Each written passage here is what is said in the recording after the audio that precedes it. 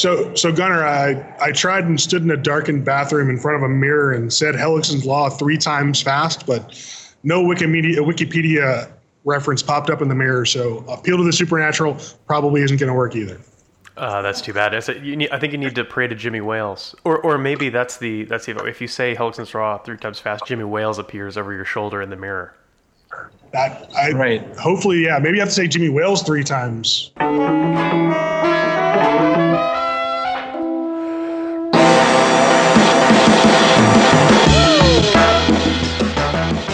So, Gunnar, we got a special guest on the show today. We got Matt Mycini of DLT and Hellickson's Law consigliere fame.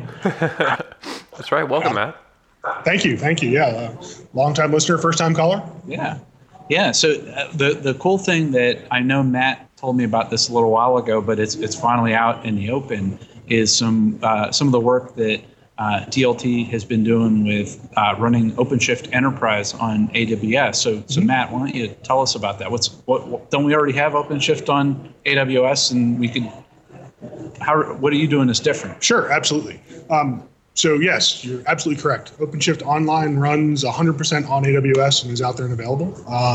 What we're doing is really taking the OpenShift Enterprise bits and all of the PaaS-y, DevOps-y goodness that goes with that, combining it with the AWS infrastructure components and putting it all together in a pre-certified, well-developed architecture that makes it much easier to deploy, manage, and get running from Go without having to really dig into how do I get this set up properly? How do I, start thinking about gear sizing and scaling nodes and those sorts of things.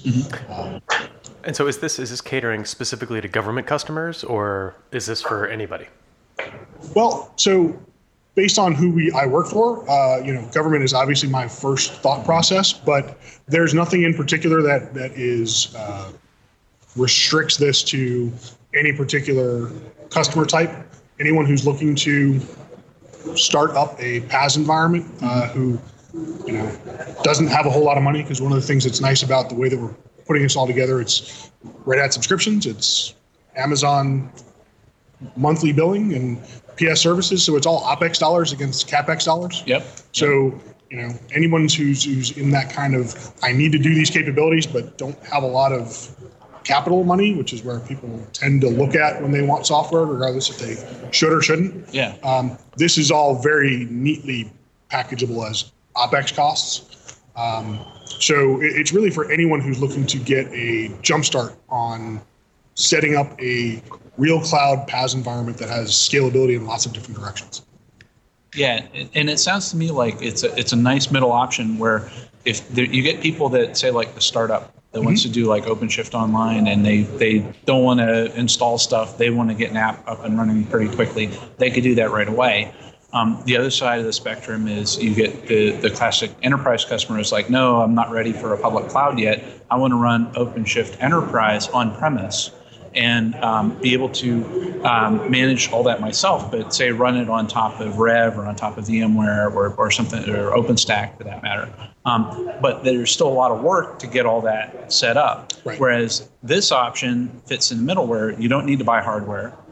It runs out into public cloud, but you have the control and governance, and you operate the OpenShift Enterprise instance yourself on AWS. So it's sort of like the best of both worlds. Exactly. And we did a lot of work with what we called the minimal viable architecture to do two things. One is to take advantage of all of the best practices around Amazon's infrastructure components. So using multiple availability zones within regions, splitting OpenShift components in the appropriate places.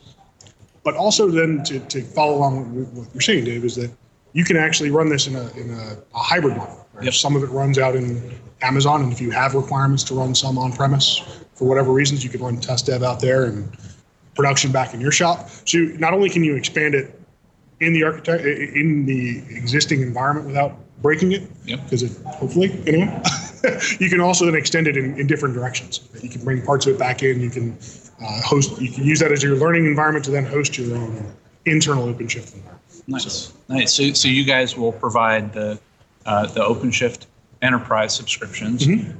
You'll get everything set up on top of AWS. You'll provide the professional services to wire it all together with the reference architecture that you guys put together. And you basically, once that's all done in 1 or 2 weeks, you hand the keys to the customer and they can run with it from there. And they own it. Absolutely, yeah. They'll have a fully documented environment. So not only will they have access to Red Hat support and AWS and all the documentation that exists, we're also going to work mainly with their environments to make sure that the network's documented, DNS.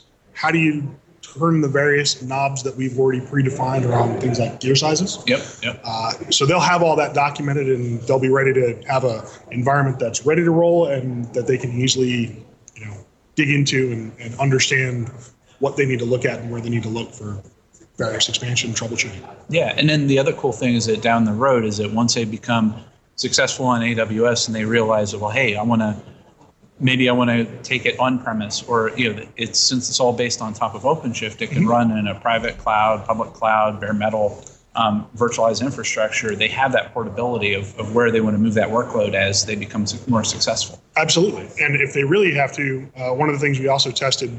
So I'm backed up by, as a platforms guy, a really good application architect, Rick Stewart, who's done a lot of work in testing and making sure that it scales well. But the other thing we've been testing is deployment options. Right? So if for whatever reason you're not comfortable with an OpenShift PaaS environment as your production environment, we also have tested and made sure that as long as you're staying within the appropriate boundaries of, we have JBoss, we have MySQL or Postgres, you can actually take the same running code out of Git and deploy it in those same components on a physical bare metal server on RHEL in your data center, and there's no changes that need to be made because OpenShift is awesome and uses it's all open. It's all variables. Yeah. So you define these environment variables, and all of a sudden, no, we're not on OpenShift. We're on bare metal shift. Yes. And we're in production now. So there's a lot of flexibility to the products involved, to the architecture, and it's been a really fun project for the past couple of months. Nice. So Matt, this sounds great, and I'm really happy to see kind of partner organizations get in there and actually find new ways of deploying OpenShift and making it easier for customers to consume, like putting it on AWS, doing the professional services around it. Now that you guys are kind of off and running with this, what do you think is next? Like, what is the next thing you'd want to be able to do with this? We actually kind of ran in a lot of different directions immediately upon finishing what we were calling the minimum viable architecture. So we've already got some in-house knowledge about how to directly expand into some Amazon services. So there's all sorts of other things that comprise Amazon Web Services other than just EC2. So we already know how to, without getting into cartridges or anything like that, but being able to directly call some Amazon resources for application workflow. We're really excited about some of the XPaaS cartridge integrations that's coming down the line. So we're heading in a lot of different directions at once, and we kind of need to get some feedback from customers and other things to realize, hey, we've got a lot of good ideas around being able to do split horizon deployments and multi-region deployments, and there's lots of things huge that we can attempt to do. So the next thing is going to be put it in front of our customers, see what they say is, oh, this would be great, but I need. The whole Uhuru announcement. Yeah, that's exciting. Could be very, very good for our customer base because there's a lot of but do you.net conversations in general with JBoss. So we're not entirely sure what the next steps are. I know that when 2.1 drops, I've got some work I need to go back in to do to immediately take advantage of some new capabilities that are coming with the platform. That's going to be our immediate next steps, and then after that, it's going to be rein in the engineering imagination and try to focus on what our customers actually need. Oh, that's great. So if folks, you mentioned that you wanted folks to come in and check it out and kind of help you figure out what the next step should be.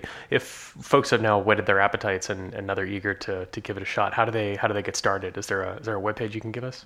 Sure, Gunnar. So they can go to www.dlt.com/DLTPAS1, and that'll take you to a contact page with a landing area with more information, and be able to get in touch with a team member from there, and also have a nice little one-pager to read up on and find out all the other benefits we didn't talk about today. Okay. And then if for people that missed that URL and they wanted to get it out of the show notes, where do we keep all the show notes for things like that? Where should people go, Matt? Yes, on my much bookmarked, auto-completed dgshow.org.